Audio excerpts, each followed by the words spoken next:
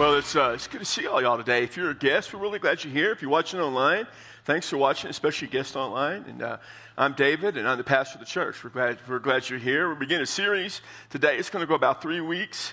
It's on the family, and it's entitled Families at a Crossroads, because it seems like there's always a few families in our church that are crossroad in their life, and yours may be one of them.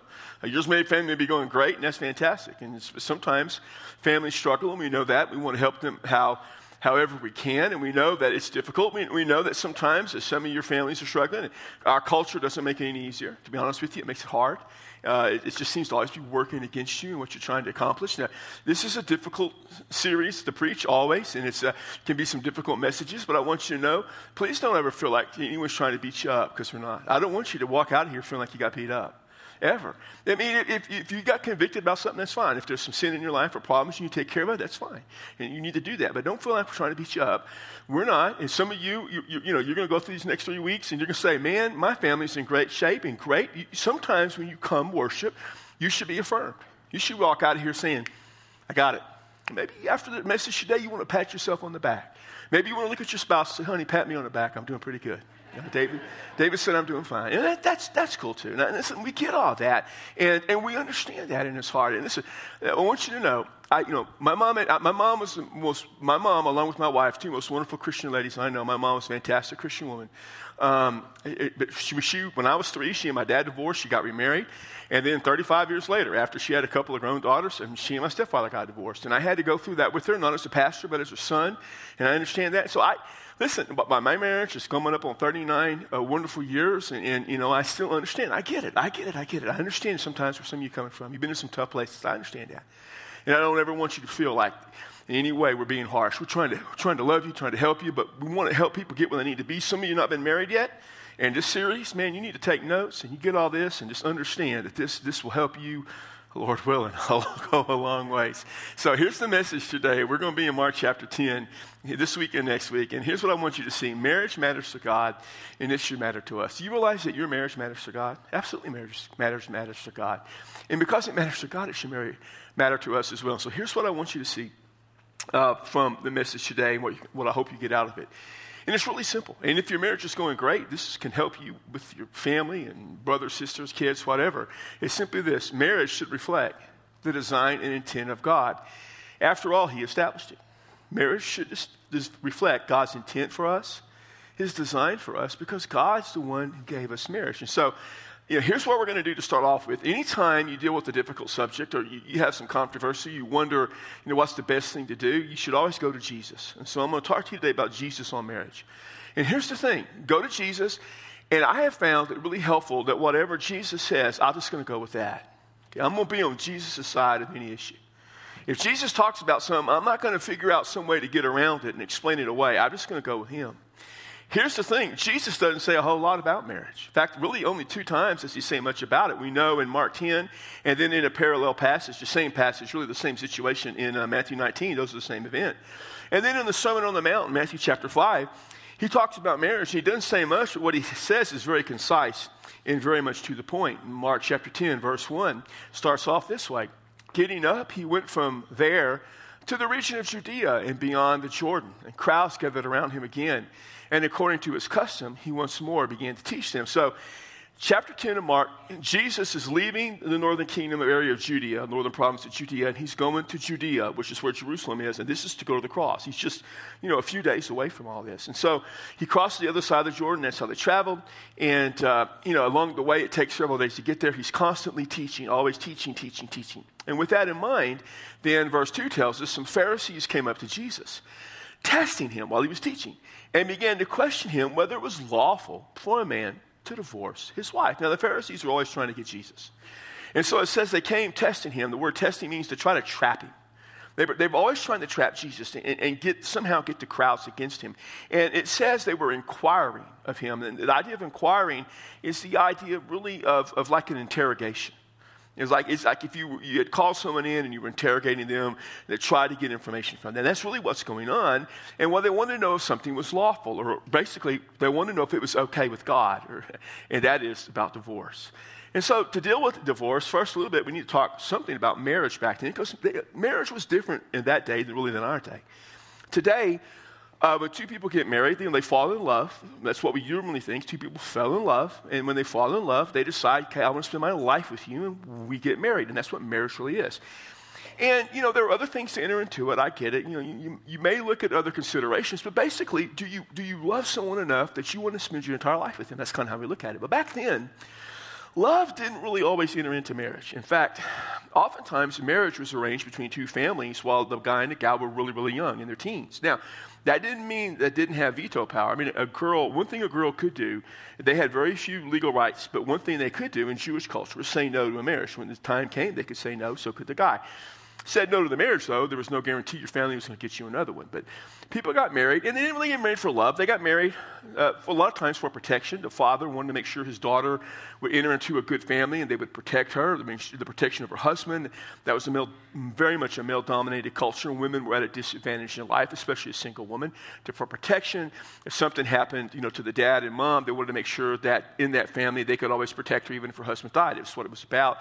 Sometimes, if they were prominent families, it was about, one wealthy family marrying another wealthy family and where land was going to go and money was going to go. All those things were in consideration, and honor was really held in high esteem. They wanted to make sure that the girl that was married was pure, and there had to be guarantees of purity, and all that transpired. I mean, there's a whole bunch of stuff going on. Money changed hands, the wife oftentimes would bring money into the equation, and she'd be worth so much money, or different things were a part of it. So it's different than our understanding. And so they wanted to know, though, could you get divorced? And divorce, first off, right off the bat, divorce was always understood to be acceptable if the wife was unfaithful to the husband. Now, this was, like I said, a male-dominated society. Women really didn't divorce their husbands. There were rare exceptions. If your husband just deserted you and ran off, you could. If your husband had an occupation that somehow was undignified, they always used the example of a tanner. I have no idea why being a tanner would be, but I guess, you guys who are tanners, bad luck. Your wife can divorce you, according to Jewish custom. I mean, but mostly it's with the guy. And so that was kind of the understanding. And it was always understood that if the guy felt that the wife was unfaithful, he could divorce her. And by the way, the guy would never be considered to being guilty of adultery against his wife. He could be considered guilty of adultery against another man for cheating with his wife, or his wife, if cheated on him, could be guilty of adultery. But the guy was never considered guilty of adultery against his wife. So really, it was if your wife was unfaithful to you, then it was understood you could divorce her. Now, there was another extreme, though. There was another group of guys. This was the more popular view coming up. The most popular view, though, was that you could divorce your wife for any reason. There was a very conservative element that said divorce only. Adultery only. But then there was a more moderate kind of progressive group, that said, well, for any reason. And they meant any reason at all. If your wife displeased you, if you found a better woman, you could divorce your wife. If your wife didn't cook good, you could divorce her. If she was twirling around in the street, you could divorce her. Just about any reason at all, you could divorce your wife. And that was the culture they lived in. So they came to trap Jesus. Where are you going to fall in this debate, Jesus? Because most of the people, most of the men there believed that they could divorce their wife for any reason. And they kind of knew how Jesus was. He was pretty conservative, so they wanted to see how he would answer and hope to get him discredited with all the folks. And in verse 3, we see that Jesus answered. And he said to them, what did Moses command you? Now, Jesus is never going to fall for anyone's trap. And so he turned it around. He went past what the custom was, past even what the idea of the law. They always affirmed or referred to Moses. He was their authority. And so Jesus just said this. Let's go back to Moses. Tell me what Moses commanded you to do. Now, in Deuteronomy chapter 24, Moses dealt with the issue of divorce. And here was what was going on. Men were simply leaving their wives behind. We might use the phrase, they were just casting them out, kicking them to the curb, gone. They were going on to another woman or whatever. And their wives would be exposed then to the world that they lived in at that time without any protection. It was assumed that if your husband just left you, that maybe you were guilty of adultery or unchastity or uncleanliness. And so there was no protection of them. Their families probably wouldn't take them back. They couldn't get remarried because no one was going to risk marrying a woman who had been kicked out for adultery. And so they were exposed to danger. So Moses said, you write her a certificate of divorce so that she can be free. She can have the legal protection to get remarried. And so in Deuteronomy, hang on, I'll be there just a second. You did right, but I'm not quite there yet. So just go back. So thank you. So they said Moses would write a divorce to protect them. And so in the course of protecting them, she could get remarried. Now, here was the thing. If she got remarried, and married again, then if something happened in that marriage, if the guy died or if he divorced her, the first husband couldn't go back and take her back. So once you left your wife, once you disavowed her, she was gone for good. So that was what the situation was. So Jesus said, what did they command you? Now in verse 4, they said Moses permitted a man to write a certificate of divorce and send her away. They said Moses permitted something. They were not going to fall for Moses commanding. They said what Moses permitted. Now the word permitted is important because in their mind, Moses was giving permission. He was saying it's okay to divorce your wife. A man could divorce his wife. Now, this is where they fell into Jesus' trap because they focused in on the wrong thing. They were saying, for any reason a man wants, he can leave his wife. So it was about what the man wanted. It was about my preferences.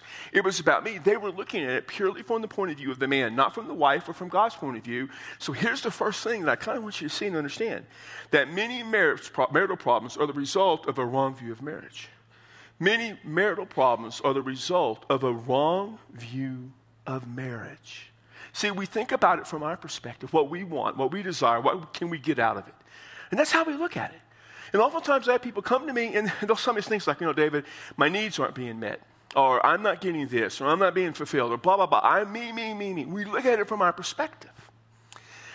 And when you start looking at it only from your perspective, when you start simply looking at your marriage from what you get out of it, you're headed for dangerous waters. Some of you aren't married yet or aren't going to get or think about getting married. Understand, if you look at marriage from the perspective of what you receive out of it, you're looking at it from the wrong perspective. And that was their first mistake. So Jesus then in verse 5 said to them, because of your hardness of heart, he wrote you this commandment. And he turns it on them. And they said, well, we're permitted to. And Jesus said, no. You're not permitted to. You're commanded to. Not to divorce your wife. That was the commandment. The commandment was to protect your wife with the certificate of divorce. The commandment was not to look after yourself, but because of your hard heart. And the word hard means stubborn. It means unyielding. It means to only think of yourself. The hardness of your heart. Moses commanded you to do this to protect them, to keep them safe, because you were only thinking about yourself and you lost track of your spouse and the importance of your spouse. So here's the thing. Some of you right now are struggling in your marriage, and I get that. Some of you, a marriage may be headed to divorce, and I understand that's a possibility. Some of you may have recently been divorced, and I get this. Some of you are looking to get married in the future. So here is something that's really important. Make sure that the problem with your marriage isn't your stubborn and unbending heart. See, you look at marriage as what you get out of it. You're looking at marriage from the wrong perspective. And then on top of that, your heart tends to be stubborn and unyielding. And that's the problem with so many marriages. It's like, I want. It's about me, and you draw a line in the sand, and it's about you, and your heart gets hard and stubborn. In a lot of conflicts, you got two stubborn people who can't look at what's best for the other person. Listen, one of the things I found a long time ago, I know I'm a stubborn guy, but, I'm coming up on my 39th wedding anniversary. And listen, I got to be honest with you. My wife's had it pretty good, I think. I think she's coming to the 11 o'clock service, but so I'll change that. But one thing I know, I can be a pretty stubborn and hard guy. And one of the things I have to pray for all the time is that I may be stubborn and I may be hard and unyielding towards you. That's one thing. But I always pray, God, don't let me be stubborn and hard towards my wife. Don't let me be hard towards Debbie. Help me be kind. Help me be gentle.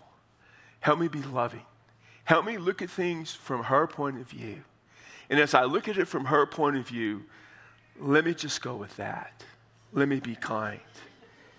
It wouldn't hurt you in life to pray that you be kind towards the person you're married to. But there's more. And Jesus in verse 6 then is going way past Moses. He's going back to God.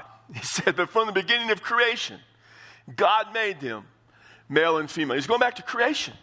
And he's going back to when God made things. And here's the thing. One thing about creation that every Jewish person understood is that God created with purpose and design. God was the designer. He designed it all. And he designed it all with purpose and intent. And in his purpose and intent in creation, Jesus says he made male and female. Here, there, this, that, male, female. And then nothing else. That was it. Now, back in January, when I preached about being an image of God a little bit, one of the things I talked about was when God created us as humans, he created us by our sexuality, our gender, and not by kind. For instance, birds, fish, animals, there's a kind of fish, different kinds of birds, different kinds of dogs and cats. Not different kinds of humans. Next week, we'll have child dedication. Hopefully, we'll have some kids being dedicated, and we'll go up and we'll say, these are the parents so-and-so, and this is their baby girl, or this is their baby boy. We will not say, this is their human. You already know they're human. You want to know, is it a boy or a girl? Because sometimes you can't tell by the name, right? They come up with these crazy names, like, where'd you come up with that name? I don't know, man, and you can't tell. So you can't tell the way they dress them, the hair, you can't tell you that. So we just say, here's the boy, here's the girl. We understand that. He made us that way. And now we're in a time in our culture where our culture, though, disputes that. And this is a very real issue, and some of you are struggling with this because some of you got kids in school, and your kids are being taught that gender, maleness and femaleness is not the only option, that you can choose what you want to be. If you're born a male, you can choose to be a female. If you're a female, you can choose to be a male. And I think there are other options in between. I can't figure them all out, but there are. And that's a very serious issue. And you're struggling with that, and I hear you, and I understand it, and it's tough. And there are people who come to our church who struggle with their identity. And I know it's a very real struggle for you. And if I'm preaching to you here or if you're online and this is a struggle with you, I understand. We want to help you through it. But the place that we begin to help you through it is not what the culture tells you. Never begin with what the culture says. Because the culture is corrupt. And the culture doesn't care about you. But God says male and female. And we know that's true. From the moment there's birth, you look and make sure, and you know.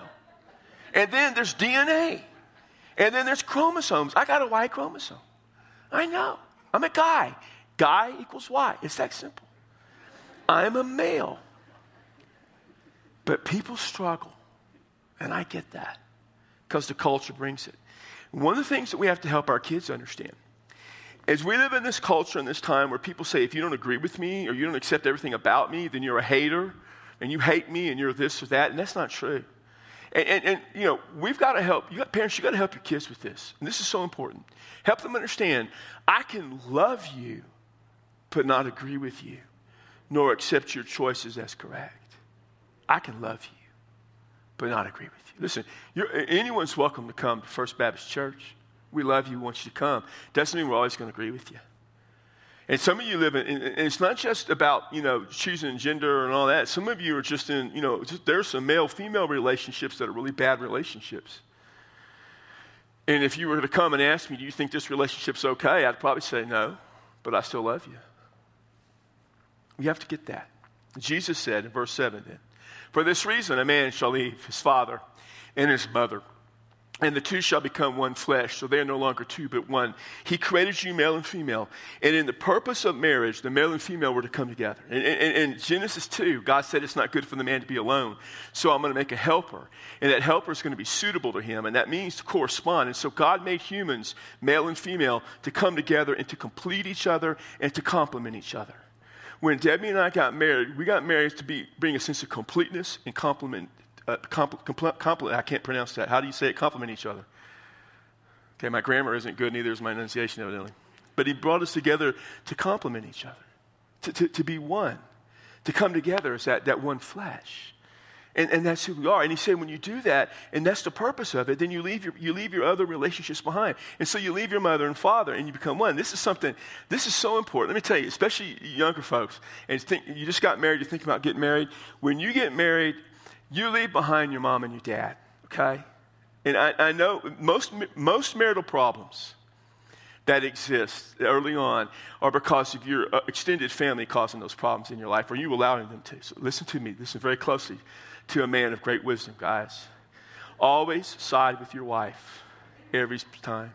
If your mama and your wife don't get along, you side with your wife every time. I don't care if your wife's wrong. I don't care if in private you say, honey, man, you always publicly take your wife's side. You take your wife's side, your mom might get a little upset with you. That's okay. But you take your mom's side and not your wife's, you'll crush your wife. You'll crush her. And she won't know whether she can trust you or not. You'll crush your wife.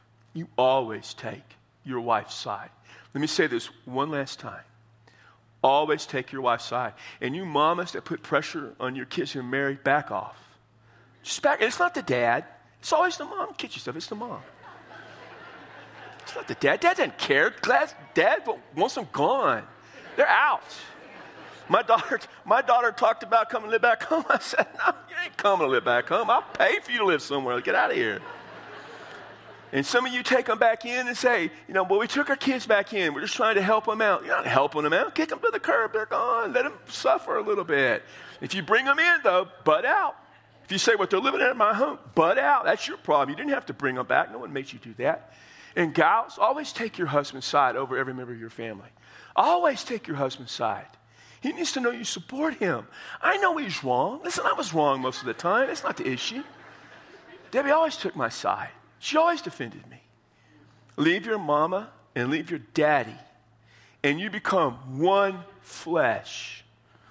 And then Jesus says this in verse 9. End all our marriages ceremonies this way. What God has joined together, let no man separate.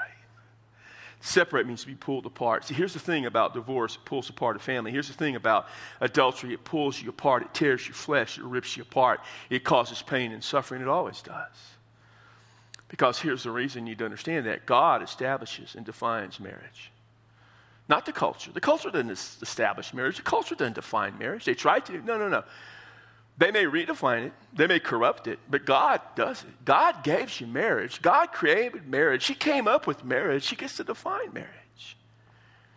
And with that, Jesus entered their conversation. He never actually answered their question about divorce. He just let it go. And he just told them, this is what God expects. A man and a woman to spend their life together. And that's it. But that wasn't really enough for the disciples because they really needed to know the answer to this. And so in verse 10, it says, in the house, the disciples began to question him about this again. And he said to them, whoever divorces his wife and marries another woman commits adultery against her. Now this is fascinating because in the Jewish world, the man never committed adultery against his wife. And Jesus just elevates women right on up there with men. He says, if you leave your wife, you force her into an adulterous relationship. Because it's always assumed you're going to get remarried. Remarriage is always assumed. And then he said this also. Hey, women, guess what? Since I'm elevating you back up to them, verse 12, he says this. And if she divorces her husband and marries another man, she is committing adultery. So he just simply says, if you're going to get divorced, and we expect remarriage to occur, adultery is going to be a part of it. Now, there is an exception. In Matthew 19, he talks about the exception. And Mark doesn't include it because Mark didn't have to, because everyone understood. In the case of infidelity, you're free to divorce and remarry. And Jesus said that in Matthew 5. He said it in Matthew 19. Mark understands that it's always a part of it. Everybody understood it. That was an accepted part of their culture. So accepted for infidelity.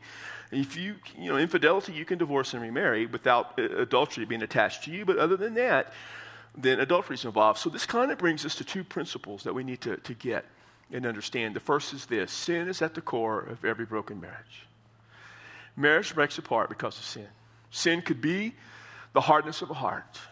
The sin could be that you have the wrong expectations of marriage and you're so selfish and you made it all about you. Sin could be adultery. Sin could be something else. But whenever a marriage breaks apart, that's not what God intended. Sometimes it happens. I get that. I understand that. Many of you have been divorced and remarried, maybe more than once. My mom twice, my dad twice. I get it. But you know this. You know it. If you've been divorced, you know this. Sin is always at the core of that. And it hurts. It also brings us to the second principle. And this is a hard one for many people in our culture to hear and understand, but it's this. Jesus affirms traditional marriage. When I say traditional, I mean Genesis 2. A man and a woman spend their life together. He affirms that. He affirms nothing else. I know it's popular for people to try to leverage Jesus to affirm all types of different situations and lifestyles and choices. But they're wrong. He doesn't. He only speaks about marriage really twice. He doesn't say much about it. And he's pretty clear when he talks about it. He refers back to Genesis. And so you may not like it. You may struggle with it. And I understand that. But this is the fact. This is what Jesus affirms. Doesn't mean he doesn't love you. Yes, he loves you. He loves everybody. It doesn't mean he won't forgive you. Of course he'll forgive you. It doesn't mean he won't save you. And it doesn't mean one type of a non-traditional marriage is better than the other. Listen, it doesn't matter what happened. If you go beyond one man and one woman for life, you're going beyond what God intended. And you know that probably is painful and messy. But the good news is that Jesus always wades into the mess. And he always loves you, and he'll always save you. And the good news is that as a church, we should also wade into the mess. And so I want you to know this, no matter what's your lifestyle, no matter what's your marital status, no matter what has happened in the past, your pastor, this pastor, will always wade into that mess with you. And I'll always be there to help you as best I can, to love you as best I can, and support you as best I can, but I may not always agree with you. Because I'm always going to side with Jesus, but that's okay. Because I think ultimately you want to side with Jesus too. We live in a culture. The American culture is so corrupt. The American culture is a culture that right now has women being abused all the time, that has children being molested. And some people thinking it's okay that grown adults can molest children, even enter into relationships with children. It's a perverted, corrupt view of life. We live in an American culture where we see people sold into slavery all the time. And I don't mean the traditional sense. I just mean even in our city, there are people who are sex slaves. They're being forced in those positions because people are more powerful than them, and we do nothing to rescue them. This is a corrupt culture. Never side with the culture over Jesus. Always side with Jesus, which brings me to this, and this is an important question because this is really what matters. Is divorce ever okay? That's what people want to know. Pastor, David, is it ever okay? Now, many times I have to deal with people, and sometimes my advice to them is go ahead because of their situation. I'm not saying it's okay. I'm saying you don't have any choice because sometimes you live between a rock and a hard place, don't you? Sometimes you live between a rock and a hard place. And I'm amazed at the number of pastors that don't recognize that some, especially for women, here's your choice. Here's the choice to some women. Divorce their husband or get beat up. Well, who in their right mind thinks God wants you to get beat up? Unless the third option, shoot them, is available. That's okay. But we tend to frown upon that. I don't know why. I think it should be okay if a man beats up his wife ought to be able to shoot him. But I guess not. So sometimes your choices aren't good choices. So here's the thing. After studying the scripture a long, long time, and understanding what Jesus says, and what God says, and what Paul says, and we'll talk about Paul in a couple of weeks, here's the thing. Just like in the day of Moses and in the day of Jesus, divorce is permitted for the protection of those exposed to a marriage that is harmful or where fidelity is broken. In Moses' day, and in Jesus, was to protect women. But always it was understood if infidelity occurred, if someone cheated on their spouse. Doesn't mean you have to, but it means it's permissible. And we should recognize that. And I'm not saying that's easy, and I'm not saying, that's not a tough thing to go through. It is. But listen, if your life's in danger, there's no way Jesus expects you to stay in a bad relationship where your life's in danger, even if it's not physical, even if it's emotional. If you're being destroyed emotionally, if you're being destroyed physically, if you're being destroyed in any capacity, sometimes you don't have very good options, do you? And I want you to know that church loves you. We care about you. We want to help you through those options. And it's not easy. But yeah, in those extreme cases, it's permitted. And certainly in the area of infidelity. But here's the thing. Here's the good news, though. And I want you to know there's always good news. Regardless of your past, make sure your current or future marriage reflects God's design and intent. Hey, some of you out there, you're single, thinking about getting married. It's great. Marriage is great, man. It's been almost 39 wonderful years.